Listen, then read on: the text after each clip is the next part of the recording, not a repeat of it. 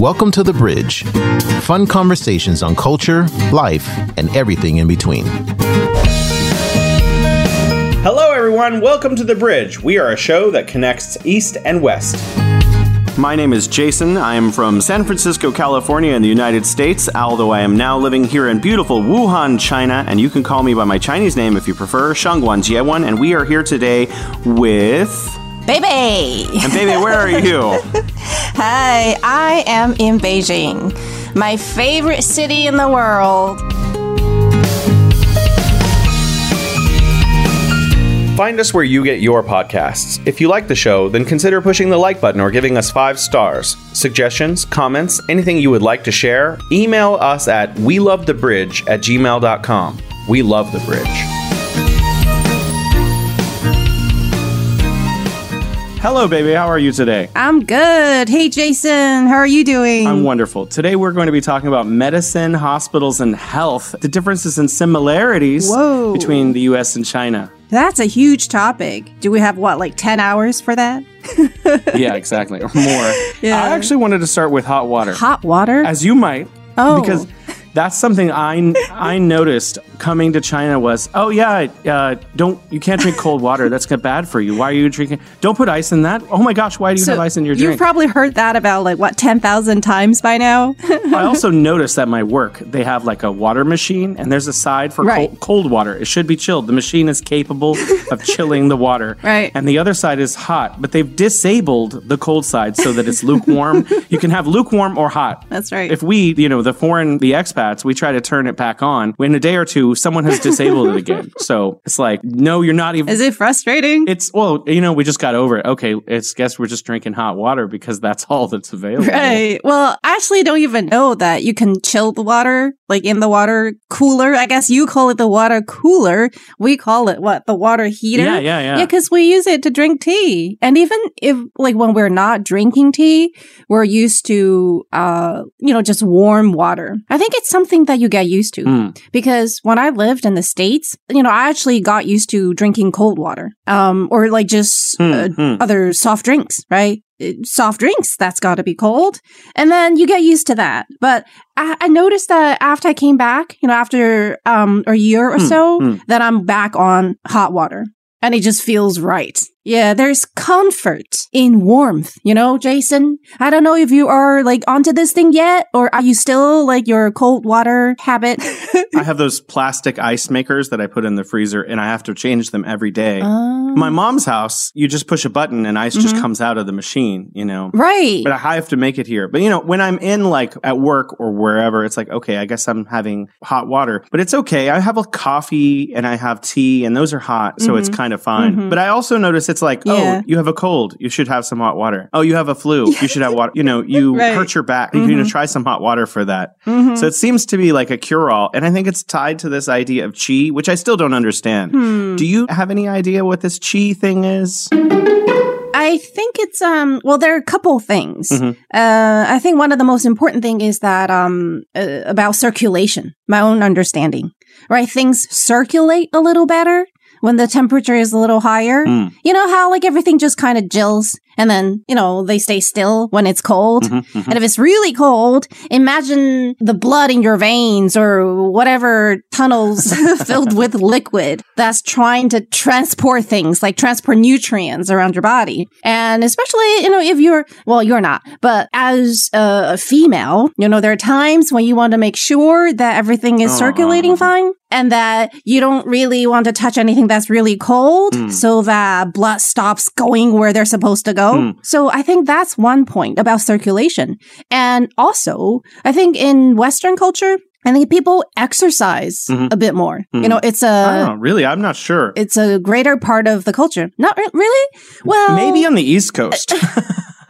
or LA. Okay. In San Francisco, people are very oh, man, I'm just going to chill and stuff, whatever. But you guys have the beach. Yeah. See? You go on the beach and that's a way of exercising. You walk around, you surf a little bit. But in general, I think you see more people jogging and cycling right? There's a stronger understanding of the benefits of exercising. And my understanding, I don't know the science behind it. One benefit of exercising is that it like gets your blood circulating, right? And then it just, the transportation of nutrients, it's smoother and faster, you know, reaches more places. And I think that's one of the things about Chinese culture, that they want to keep you warm so that things keep circulating. I know when I'm sick, I obviously like the warmth. I usually, when I'm feeling very healthy, I like the AC on, or I like it very cool. But as soon as I feel even a little bit sick, warmth feels comforting, and like I wouldn't want to be without my blanket or the hot chicken soup. So there is a similarity. It's like maybe it's just the form that heat is actually brought into the body is just culturally dissimilar. But the idea of being warm when one is not feeling well is also kind of the same. And also, I have to mention diet.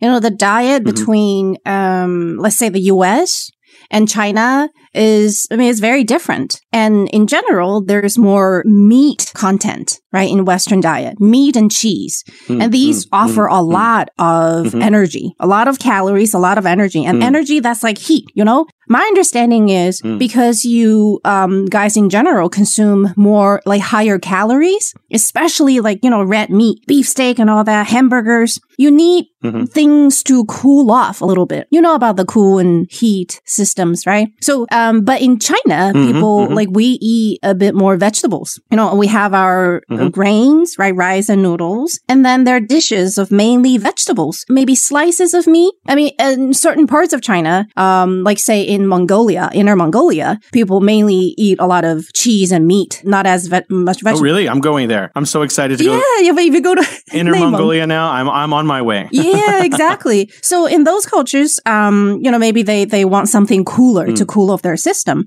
But if your diet is mainly vegetables and then you drink a lot of cold things, I feel like that's going to just like distinguish the fire or something.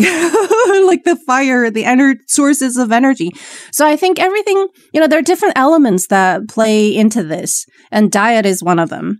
And also exercise habit. In Taoism, they have this 5-pointed star where each part, it represents a different set of organs and a way of being healthy. And they also are associated with like different kinds of foods and different kinds of temperatures and different colors. Right. I think that actually the explanation that you just gave me is probably the best explanation I've ever had. Really? About like the qi. Yeah. I've been asking for years. So thank you for clarifying a lot of that. I haven't really thought about it in that way. But also, I think that there's something in this Taoism, an ancient way of protecting your health that's still everywhere. It's ubiquitous with Chinese culture. And so there's like, your liver hurts. Maybe you should have more or less garlic. I actually don't know. But I know that different foods are associated with like different, that part of you hurts. Right. You need to eat less of this, more of that, and wear this color.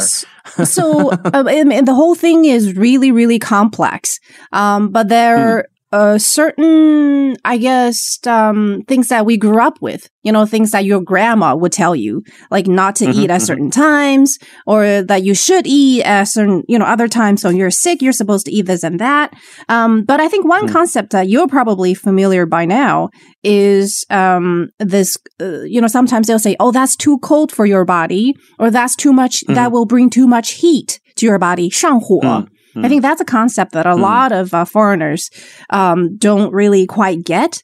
Are you familiar with that term? 上火. I'm familiar with the idea. The heat is going up, or too much heat in your system. You know, when you, let's say you've been eating hot chili pepper dishes for days. And then after a few days, you might feel like, you know, I'm like drying up, or you feel you have canker sores in your mouth, and your lips are getting red, especially around the edges. And then your grandma will, you know, come over and say, too much hot chili, you 上火了, you have too much heat in your system. And then you should eat some like bitter melon, you should drink some green tea, and other things to chill you off. Not as in like temperature wise, but just in the general like feel of your system. Like chemistry. Yeah, something like chi. Like you have too much fire in you. Basically, that's what they're saying.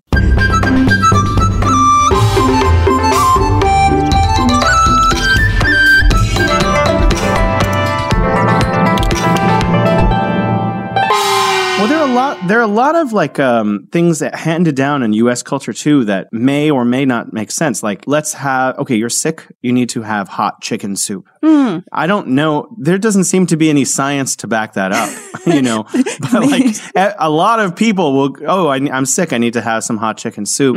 It's time to maybe lay off the pizza and like have more stew, hot soups, things like that. So like they have a lot of, I wouldn't say as much of a history. It's a much shorter history, but there's a lot of ideas like, you need to have a lot of vitamin C. I have a cousin on my mother's side who's a nurse, and she was like, there's not actually a lot of evidence that, vitamin C actually makes you healthier when you're sick. It's just one of those things that people feel comfortable with. So, okay, I'm gonna have a cold, I'm going to drink orange juice. That's a big thing in American culture. I remember, I worked in New York for 2 years, and one of my coworker was from Korea, and he once said that whenever I don't feel good, like no matter what it is, and my grandma would always tell me, "Oh, it's time for some kimchi soup. It fixes everything." So I think that's a little bit like, chicken soup. And also, I think maybe the more important part is not what you put in the soup, but actually that what you're consuming contains more liquid than solid. Because when you are sick, let's say you have a cold, your body wants to rest. And your body doesn't just contain muscles and other things. It contains your organs. And our organs function 24 hours a day, like day in, day out. And there are times when you're weak, your organs are weak too. Like your stomach doesn't really want to churn or, work as hard. And if you consume meat, like heavy meat or a lot of heavy other food, it'll have to work harder. And that's exhausting. So if it's soup, it just go down. That does seem like to be a similarity. And also the temperature thing, hot water, hot soup. But here's something that is both similar and dissimilar.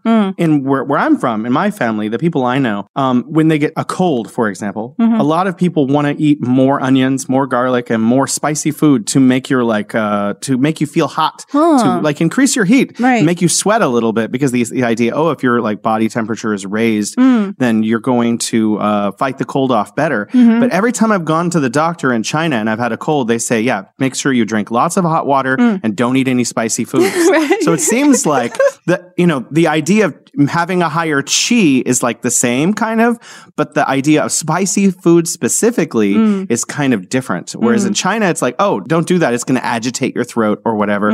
Whereas in the West, they're like, oh yeah, you should have more because it's going to make you sweaty. And I can see question marks over your head. I think like even with a cold, there are different kinds of colds, I would say. Like if you go to your grandmother here in China, or if you go to a doctor, they will ask you, how you got your cold. Is it because, sometimes the little kids, they play too long in the wintertime outside and they actually got the cold from a chill. There is colds from chills and there are colds from, or at least similar systems that you got from other things. Like little kids, if they ate too much, it's possible that they will, have a fever and they will get sick. And the symptoms might seem very similar to, a cold. So as a parent, I have a 7-year-old. And as a parent, I have to kind of try to find out, what kind of cold it is. And whenever I feel like I think her cold this time is from, having spent too much time outdoors when it's wet and cold. And then what I would do is late at night, maybe sometimes I would slice up a few slices of ginger and put it at the bottom of her feet. Really? And then put socks over them. Wow. Because you know how your feet, if your feet stick out when you have that kind of cold, and when your body just needs more heat, to restore energy. And then ginger has this effect. Ginger has a lot of heat. So if you put it near your skin for a while, it kind of will burn a little bit, So that will, and you put socks over, I put socks over her feet, and that will make sure that, she gets enough warmth even at night. And for that type of cold, this works really well. Add something to that. Really interesting. Sure. I learned this a few years ago while I was in China. It's not something Chinese. Actually, I just read it on the internet somewhere. But, you eat garlic, you get garlic breath. It's in your blood, actually. It's not in your digestive system. Exactly. If you rub garlic on your feet, this is true. You can our listeners can try this at home. If you rub garlic on the bottom of your feet profusely, you will get garlic breath. It's true. It is true. It enters into your blood through your feet. This is true. It travels. Yeah. It does. But garlic is good for you, though. It's very good. I mean, it smells, but it's good for you. And it's amazing. See, when it comes to Chinese medicine, I think one of the most essential difference between Chinese medicine and Western medicine, from the little bit of understanding that I have, is that Chinese medicine it's more holistic. It considers your whole system and beyond your whole system, like as in your whole body. It can go beyond that and to, considering elements from the, external factors, right? How the universe works and how that affects you. But Western medicine kind of tackles the problem like head on, right? You have a problem with your kidney, then let's get there, let's see what's wrong. But Chinese medicine, they'll ask you, you go in for one problem and they'll seem to ask you questions that's totally unrelated. In your mind, it's like unrelated to you, but they need to find out how the different elements of your body are working together. I remember one time my daughter's aunt, so my husband's sister, she has some pain in her like left shoulder.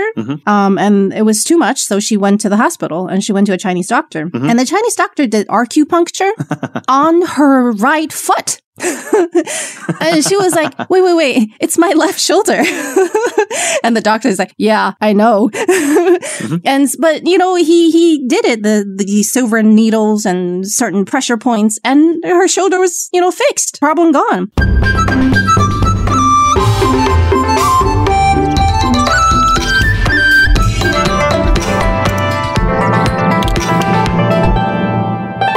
I mean, that's a great story. I'd like to tell you a story. Sure. I was in Beijing. It was like 2 or 3 days before we left to move to Wuhan earlier this year. And I'm a little overweight. So my wife's uncle, he's very good at acupuncture. And he stuck 8 needles in me for, I don't know, about 15 or 20 minutes. And I was like, oh, okay, sure. I'll try it, whatever, And then I actually lost 10 kilograms over the next month or two. Wait. It was, not a joke. Wait, did you do it once or did you have to go back? One time. Really? Wait, what else did you? Yeah, really. What else did you do though? Like, did you go on a diet afterwards? I felt motivated to not eat as much. It was just like, oh, okay, I'm just not as hungry now. You lost your appetite. Yeah, I think a little bit. No, I didn't lose my appetite. Okay. I just didn't feel like having an entire pizza. I was like, I'll have some pizza. Okay. It was, maybe it was psychosomatic. I don't know, but it definitely had an effect. Wow. I'd actually like to tell another story. Sure. This was when I first met my wife. I was in her hometown, I don't know, 1 year after I had moved to China. I was sick. I had a cold and her mom was like, oh, you need to drink this kind of tea. And I was like, sure, whatever. I think it's called Bailangen. Yeah, Bailangen. Yeah, everybody in China knows this. Yes, we always take that. I know my own system and I know when a cold is coming on and probably how long it's going to last. And after I drank this tea, it was like 1 or 2 days, I was completely fine. And I was like, this is not normal. I should be sick for like 5 or 6 more days. Wow. Okay, so let me tell you a little bit about Bailangen because the amazing thing is that it tastes all right? The one you had. It's sweet. I love it. I could drink it instead of coffee sometimes. Well, because this is one of the rare cases when Chinese medicine actually tastes okay, like not as yucky as just like bark and roots.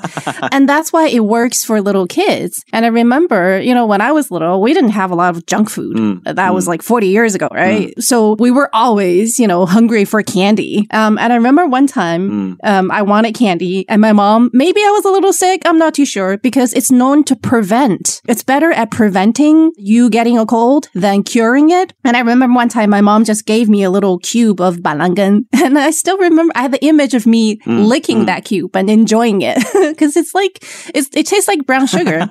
And I think the reason why it works better for you this time, because you've never had it. It was the first time that whatever elements that were in the medicine got into your system. So they started attacking things or they started working and everything is a lot more effective. But, that's just my guess. Well, it's not even just that. There are a lot of Chinese medicines that are really effective. I'd like our listeners in the States to hear about. There's one more in particular. In the US, when you have a cough, like your throat is agitated and you can't stop coughing, you take something called Robitussin. And it's because there's a drug inside, I think it's called dextromethorphan, and it's a neuroinhibitor that stops your brain from recognizing that your throat wants to cough. So it makes you stop coughing. This is a very strong drug, and actually in too high of a dose, it has adverse effects. It can be even a psychedelic. But there's a Chinese cough medicine. It's like a syrup. I'm not sure what it's called, but my wife buys it for me when I have a cough. It doesn't have any like active drug ingredient in it, but it coats your throat in such a way that you don't feel like coughing. And it works a lot faster and better, in my opinion, than like Robitussin does. 枇杷膏? I'm not actually sure. It involves a kind of fruit. This is another one of those items that has been in China for like ever, right? We've been using it since we were little. There's one kind of fruit in China. It's called 枇杷, and they have it in Wuhan. Because I remember on my way to school, this was back in elementary school, I would pass one courtyard that has one of those 枇杷 trees in it. And a certain season, I don't remember when, these fruit would be hanging, and one branch would be hanging outside the courtyard, and we will all be trying to get some. I mean, it's a nice fruit, and it's known to be very good for your throat. Couple other 罗汉果, that's another fruit, and we take them when it's, you dry them. It looks like a round ball, like smaller than a baseball. And when you want to take it, you kind of break it off, and there's the skin, which is all dry, like a piece of bark. And then there's seeds inside. And you take a little bit of that and soak it in water. And 枇杷, 罗汉果, and also like other kinds of things that are known to be good for your throat. You can take those. And also pears, pears from the fall season. And they are very good for calming your lungs. Because when you cough, it's because there's some dirty stuff in your lungs. And your body actually just want to expel those things. So the cough is not the problem. It's the dirty things in your lungs that's the problem. So that's why sometimes, they don't want you to take those cough medicines. Cough suppressants, yeah. Yeah, just want to suppress your cough, because then all the dirty stuff gets, they get trapped. Stuck in there. In your lungs, Yeah, exactly. yeah. So what in China, what they would do is they take herbal medicines or teas that like cleanses your lungs. And even if you keep on coughing for a little bit, that, gets those stuff out, and eventually your lungs will get cleaned. And that's the root of the problem. And speaking of cough, maybe I'm a little, I know a little bit more about this because I get this terrible cough in the fall season. And it started about 2 or 3 years ago when the environment got better. See, that's the funny thing. Because we talked a little bit about this last time. And my reasoning is because they've been planting all these plants and grass in maybe northern China or around us, just all over. Then there are all these... And you're allergic to one of them. Yeah, there are all these seeds from grass that I'm allergic to. I find it interesting that you say it's in the fall, because Beijing has a very popular thing that happens, well-known things that happens in this late spring. Willow tree. Where I think it's poplar trees let go of all of the white fuzzy pollen. So you don't have a reaction to that, is that right? No, that's fine. Because they're just annoying. That is it's crazy. Some of you can scoop it up on the ground. It's like snow. Yes. There's so much of it. It's like snow. I know. Well, sometimes they actually inject sterile medicine into those trees so that they won't produce seeds. It's kind of weird. The government's actually slowly replacing them with other trees. Some of them. Because people find it a little bit agitating. It's also highly flammable. Have you ever, you can pick it up in a ball. Flammable? Oh my gosh. And if you don't squish it down, if you don't compact it, you can take a lighter and light it and it'll burst into flames. Oh my gosh. It's very highly flammable. I don't think it's actually caused any... I did not know that. It's amazing. You should try it, but be careful. All right. No. I shouldn't try it. But see, in Asian culture, we like willow trees. I mean, they're beautiful, right? And they're very feminine, and they sway their branches. Usually they grow near ponds. Like we have a lot in the community.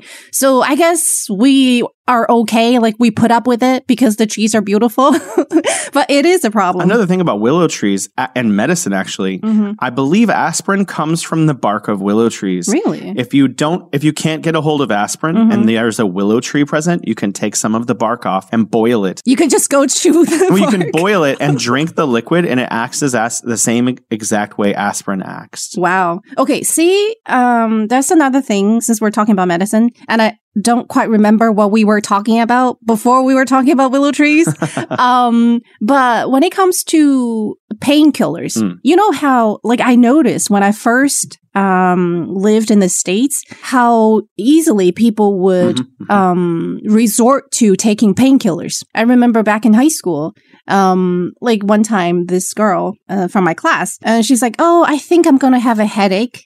Somebody has like aspirin. What's the other one? Tylenol? Well, she was asking. Tylenol, Nuprin, ibuprofen. Wow. Yeah, there's so many different kinds. See, I only know these two kinds. So she was asking for a painkiller before the onset of a headache. Well, now I guess it makes sense, right? You want to do it sooner. But at that time, I was like, what? She's asking for a painkiller? And it's, she looks fine. Because in Chinese culture, there's a saying that no matter what the medicine is, like 30% of it is poison. Like, meaning at least 30% of it is poison. Really? Well, you don't take medicine, for fun. But I didn't feel that while I was living in the States. Like, people were much more tolerant of taking just different kinds of pills. Like in Chinese culture, I remember one time my radio partner, like we were doing a live radio show. And it happened to be one of those days in her month. And we were just, talking like we would do. Slowly, I saw that, her facial expression started to change. And she started to lose color. Like her face became really rather pale. Wow. And then just 30 seconds later, she was on the ground. Like she literally had to turn her mic off. And she was like all bent over and sweating just in pain. You obviously haven't been through that. No. But when it happens, sometimes it's just in a matter of a few minutes. And then you are like out of control. Even in cases like that, she refused to take a painkiller. Can you imagine? Because the idea is that, first of all, you can become rather dependent on these things, right? Next time, they will rather conquer it psychologically. Like they know that it won't last forever. But I'm just kind of highlighting the difference when it comes to drugs. Well, number one, you're right. It's absolutely true that ibuprofen, for example, which I'm going to follow up with another story about it, is very bad for you. And if you keep taking it for more than a couple of days or more than a few pills, it can be very, very bad for your liver and for your kidneys. Oh. And it can actually cause liver damage. But as long as you only take like once in a while, once every month or so, it's okay in a very small dose. I noticed that my wife is very much like the story that you're telling when about once a month, she starts calling out, in excruciating pain. And so I brought this American idea to her. Hey, here you go. Have 2 ibuprofens and drink a bunch of water. Right. And it does make her feel a lot better. She won't think to do it by herself ever. It's every time I'm like, okay, she's crying in the bedroom or whatever. Like, okay, here's some ibuprofen. And she's like, yes, just give me anything. So I'm kind of like forcing her to take on this habit. But she doesn't take them except when I give them to her. So it hasn't become an addiction. And she probably struggled a little bit at the beginning because the idea of becoming dependent on drugs is something we are not used to. I guess in China, people are a lot more conscious about taking medicine in general. And also, can I just offer some suggestions? Sure. I mean, I don't know her cases exactly, but soybeans, 黄豆, soybeans? Soybeans has, it's known to offer your body estrogen. I think that's how you say it. That's the female. Yeah. You can get it from tofu. Yeah, you get it from tofu because tofu is made from soybeans. And also we drink a lot of soy milk in Chinese culture. And I found that to be wonderful, at least for me. Now, I've always known it. right? People would tell you, for females, drink more soy milk. It's good for you.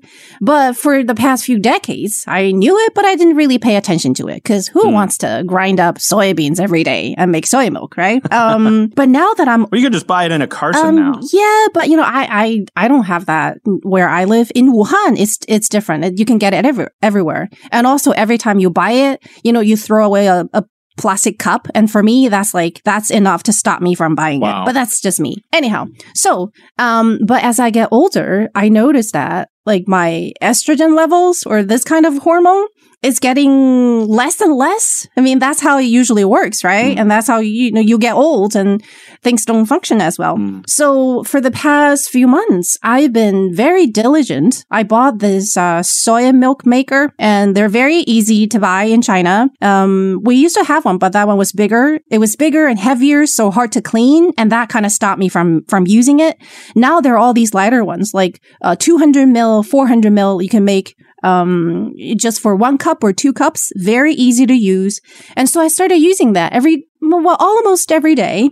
You soak some soybeans, and 30 minutes later, you have your freshly made soy milk. And the thing with food, like power from food, nutrients from food, and Chinese medicine is that it takes a little bit of time.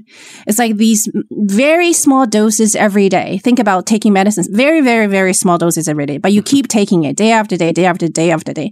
And after a few months, or maybe less than that, you'll start to see results. So with Chinese type of medicine and also diet, you need to be patient. But I have been, and I see results. At least for me, who has naturally low level of estrogen. I've been drinking freshly made soy milk, and it works. Let's just say it works. I don't know about your wife's case. Maybe she can, do some blood tests to see if it's too low or too high. But as you get older, your level of this hormone that you need will drop. And I think it works. It's nice to balance it with your diet. And also, brown sugar. Like brown sugar water helps that time of the month. It offers you heat. So warm your, different organs up. And so things run smoother.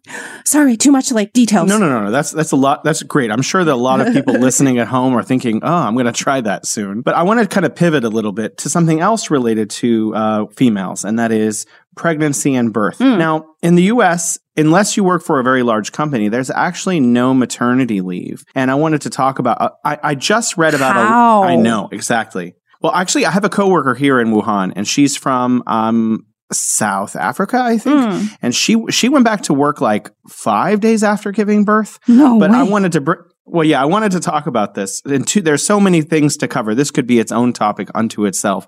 So we'll see if we can still pivot to something else. Sure. What people may not know in the US and elsewhere is that for a lot of Chinese ladies, they stay home for a very long time in two different respects. There's a cultural aspect about not leaving the house and not washing your hair and making sure you eat very specific things. Obviously, you are a mother, so I'm going to pass this over to you. Right. I think a lot of that is passed from, the older generations when the times were different.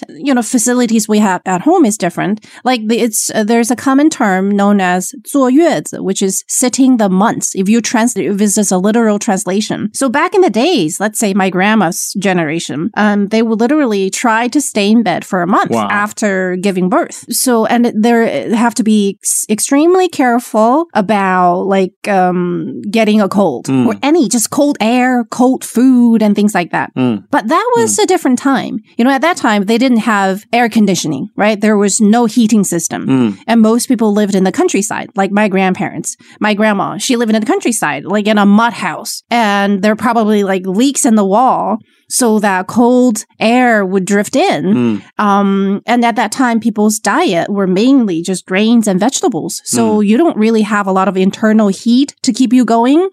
So they had to be very careful about not to get a cold. And, let's say if you wash your hair in the winter times and you didn't have a blow dryer, see, all of these things we take for granted, right? Imagine Imagine washing your hair in the wintertime with no heater, no boiler, no hair dryer, no thick fluffy towels, and whatever else you use to trap the heat to preserve, your heat. So it was at different times. Now, a different time. Now it's a little different. You can go wash your hair, right? Because you have hot water whenever you need it, and you can blow dry it off right away.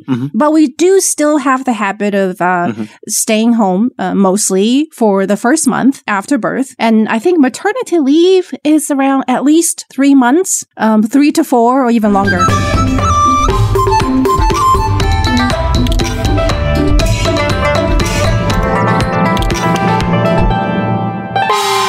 It's actually, there was a new law passed 2 days ago, and apparently this affects only Beijing and Shanghai specifically, but maternity leave has been extended to 158 days. So that's half a year, right? Which is exactly half a year minus half a day. So for all of our American and Canadian listeners, you might want to ask for more.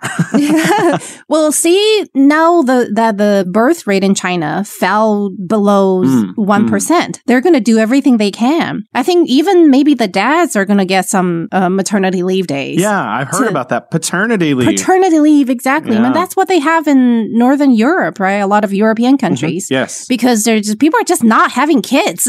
Like, we all want to enjoy our own lives so much, right? So so they're giving all kinds of incentives to make people not just have one, but have two and have more.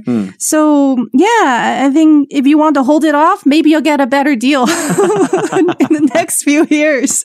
Yeah. I don't know how much time we have for the show, but there is something I want to share with our listeners. Can I pivot, as you say? A little bit? Absolutely. Okay, so anyhow, so it's about the cough thing you mentioned earlier, and I have my own recipe for helping with my daughter's cough. Like, it works great for little kids. Yeah, let's hear it. So, I mean, kids cough, especially when they're from 2 to like 5 or 6. It's very common, especially if they go to daycare, kindergarten. It's like on and off, on and off.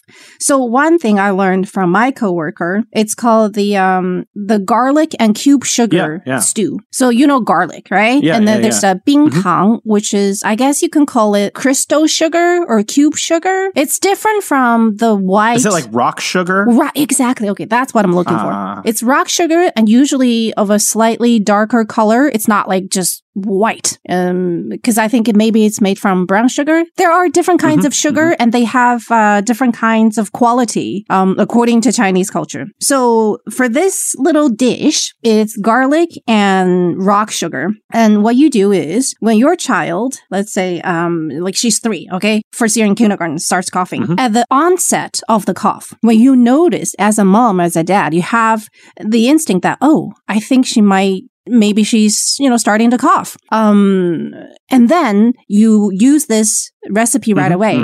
Take 3 to 4 pieces of garlic. You kind of smash them a little, but not like, just smash them a little. You don't have to cut them, in small pieces. And then add a few cubes of rock sugar and put it in a little cup and then put it over boiling water. In Chinese, we say you steam something, right? You steam it, put it in a little bowl. You can cover it if you want. And you steam it for about 15 minutes or so until the sugar, the rock sugar melts. So what you're going to get is this golden syrup that has the fragrance, let's say, from the garlic, the flavor from the garlic. You might think that it tastes really yucky, right? Garlic and sugar, but it's actually not that bad.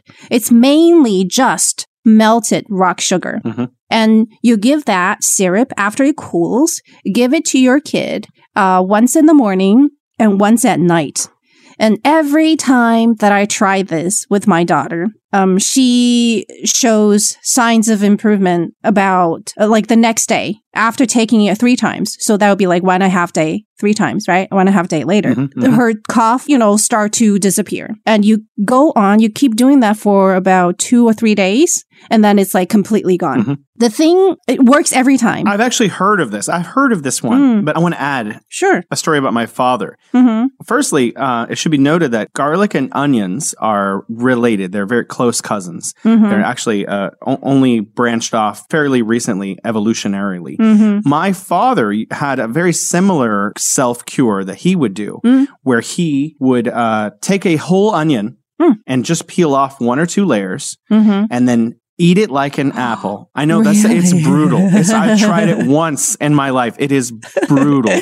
And then he would go wrap himself up and sleep in with the heater on all night. And he claims that within 1 or 2 days that he would be a lot better. I don't have the stomach to deal with that like same thing that my father did, but he swore by it his whole life. And so I think that's very similar because a lot of people say garlic and like you mentioned earlier, ginger, they're like nature's antibiotics. Exactly. And they have like a very strong medicinal effect. But there are certain kinds of onions that are not as spicy that you can take, that you can eat raw. I mean, this reminds me of Indian diet. Indian food is packed with all of these great nutrients, things that you probably can't measure scientifically, but you know from experience that, it works.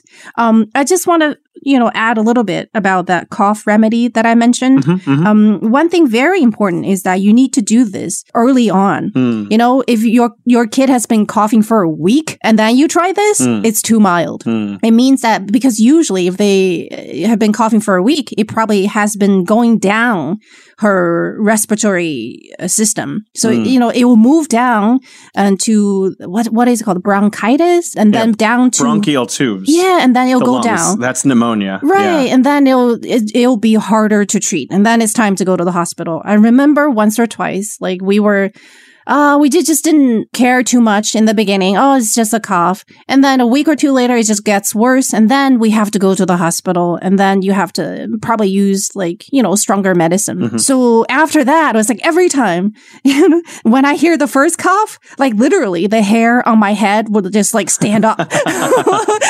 I'm like, I can't be lazy about it this time. Got to make this thing, the garlic and rock sugar syrup and, take it a day or 2. And then things will be back to normal. And another thing, this doesn't work as well for adults because I think we need stronger medicine.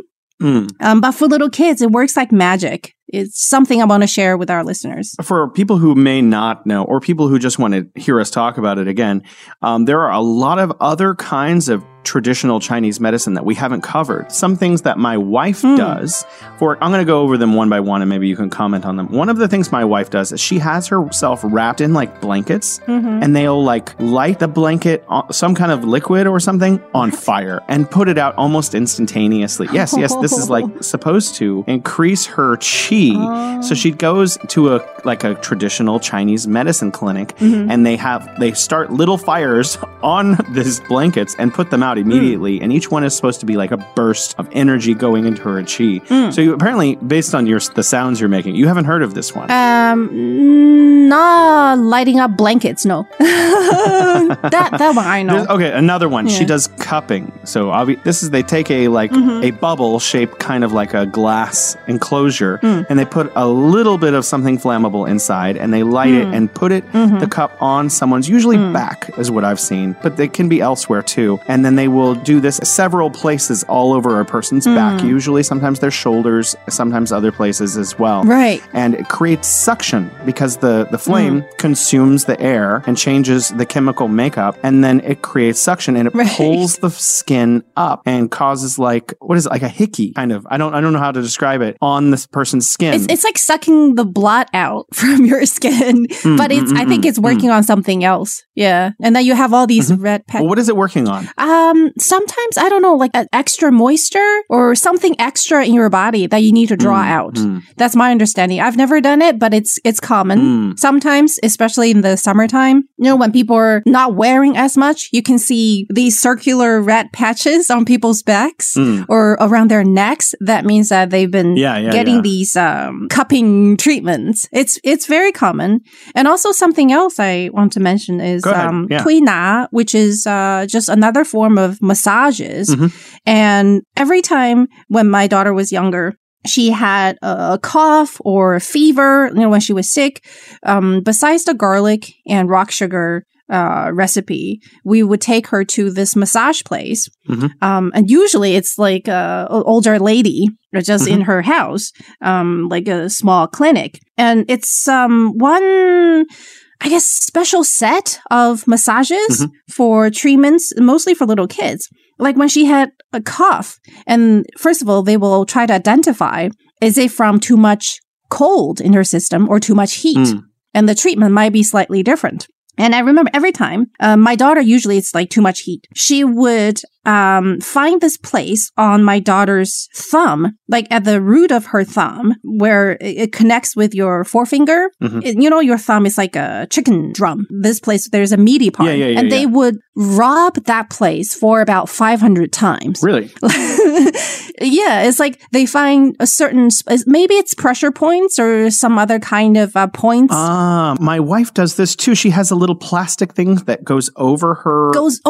Yeah. You need massage oil. And it holds down a pressure point. Yeah. And it doesn't work if you just do it like 10 times. It's got to be in the hundreds, like maybe starting at 500. Most cases, people use massage oil so that you don't scrape your skin off. For this lady that we go to, she uses, what is it? Starch? Starch will also do. It just kind of protects your skin. Friction, and so she does that for like, 15 minutes. And there's someplace in the back of my daughter's neck. The whole thing takes like 25, less than half an hour. And every time she had a fever, and if we go early enough, now this is early in the whole process, after we go for about 2 times, like 2 nights, she'll start to recover. No medicine, like formal medicine needed, no drugs needed. And then to reinforce the treatment, we will go in for 2 or 3 more times maybe. And every time, that's it. You know, because kids get cold like all the time. And especially in the winter time, that time, we didn't have to take her to the hospital. We did at the beginning once or twice. And then we learned about all this.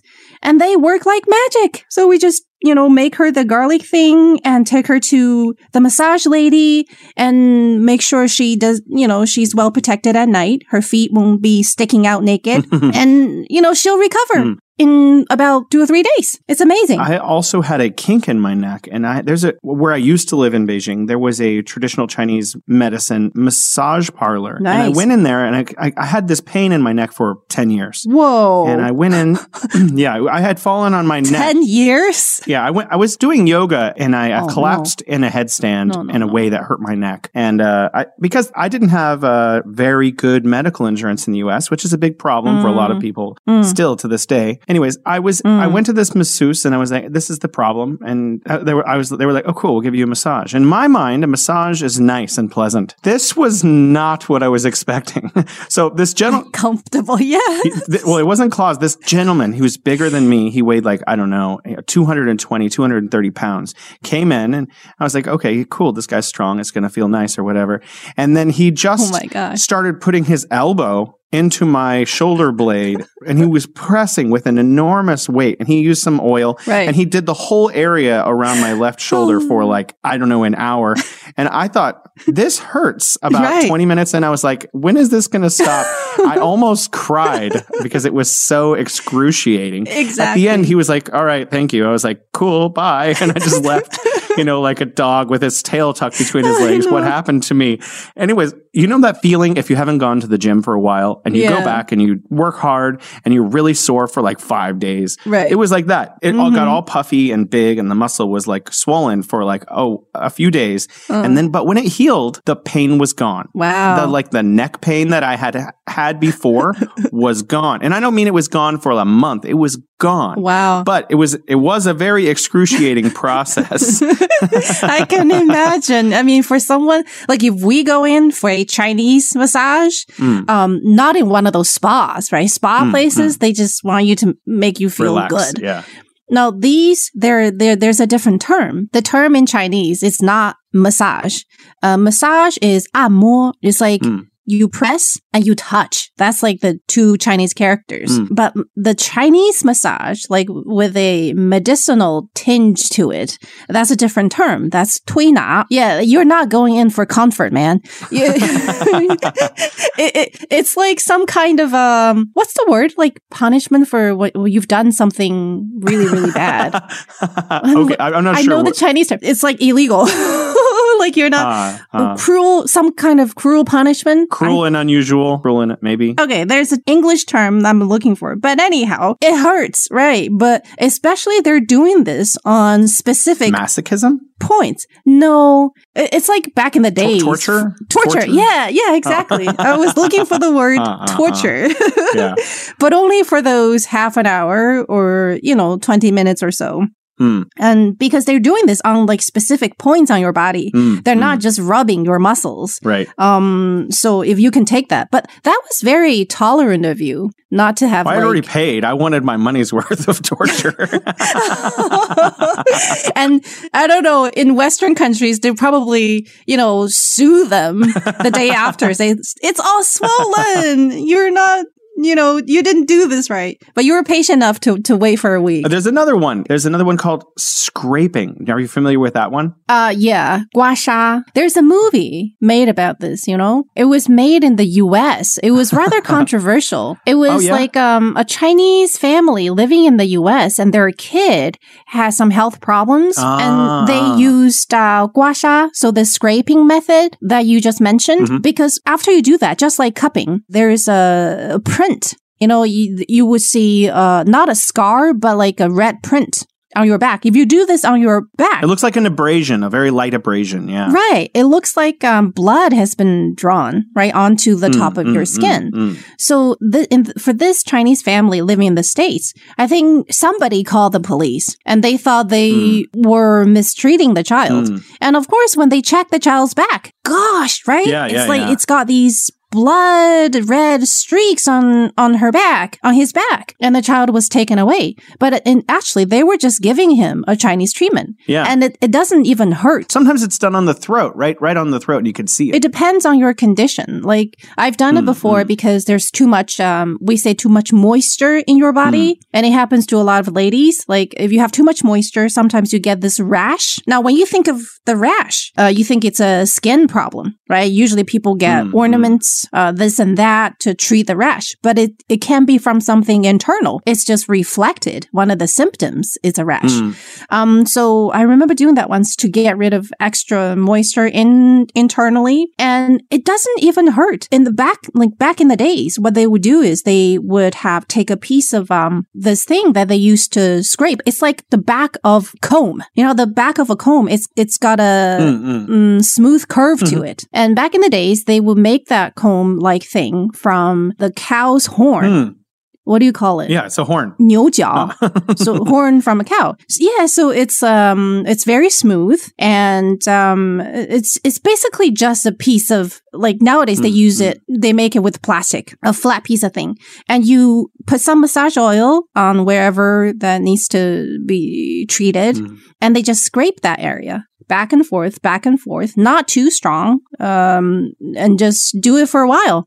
And somehow it draws whatever that needs to be drawn from inside your body out. And it helps. Yeah. But then it leaves this red print on your body because you've been scraping it for, a long time. Yeah, for people who don't know about these, they will seem very, very bizarre. I know a lot of people do it, so I don't find it as unusual. The first time I saw it, I was like, what happened to you? But, you get used to it in China. The last thing I'd like to mention is, obviously covering scientific kind of, modern medicine is too large of a topic to cover in the time we have left. But I just want to mention just clinics, just like if you have a cold or a flu or, you need a little bit of help with something small, like you've sprained your elbow or whatever, like the cost of a clinic, someone in the United States, they don't have insurance. They go to a clinic for something small. They have to pay hundreds of dollars or even potentially thousands of dollars. So they don't. So people have a very small condition, might be something that could turn into something bigger and it could be prevented very easily to develop into something worse. People just generally don't go if they don't have insurance. And even if they do have insurance, because of copays and things, they will generally avoid going to the doctor for small things. But in China, if you want to go to a clinic, sometimes it can be as cheap as like 5 kuai, 10 kuai, which is like $1. It doesn't cost as much to see the doctor. That's usually the system here. Like, you pay a small fee. It's gone up in the past few years. Maybe in smaller cities, it's a little bit more expensive here in Beijing, or I imagine in other major cities. Like the hospital that I go to for my allergy treatment. Like I've learned my lesson. I go early. So late August, I will go to this, it's a hospital that combines Chinese and Western medicine. Like you get both treatments. That's something wonderful about staying in China, because I don't see Chinese medicine as, Chinese medicine versus Western medicine. I see it as Chinese medicine and Western medicine, because they tackle, they work from different perspectives and they can complement each other, right? So we have some of these hospitals, it's a combination of the two. And for my allergy, I go to the Chinese doctor. And when I go in, there is a registration fee, which comes down to about $8. So it takes $8 to see the doctor. You go in and you tell the doctor about what's going on. He will feel your pulse and ask you a few problems, check out your tongue and things like that. And then, he'll give you a diagnosis and a prescription. So then you take that prescription, and then you go get your medicine, and then you pay for the medicine. So it's like two parts, right? It's not that expensive to see the doctor. It's very affordable. The medicine depends. Some are expensive, some are cheap. So the cost of seeing the doctor is not something that can, that will stop us from going to the hospital. This topic, the cost versus the U.S. and China, it could be its own topic. And there's no way we're going to be able to cover that today. Actually, I think we're kind of at the end of the show, baby. It was so wonderful speaking with you. Well, you know what? Let's reserve one for the future, talking about hospitals, like how to go see a doctor. Absolutely. Because it's very, very different in both systems. And I hope that, what I've shared today, as a mom, can help other moms, because we don't want to give our kids too much medicine, right? That are unnecessary. And if it's something natural that can help our kids, then it's more than wonderful. Well, so thank you, Jason, for your patience. I've talked a lot, and thank you, our listeners. We'll see you next time. Bye bye.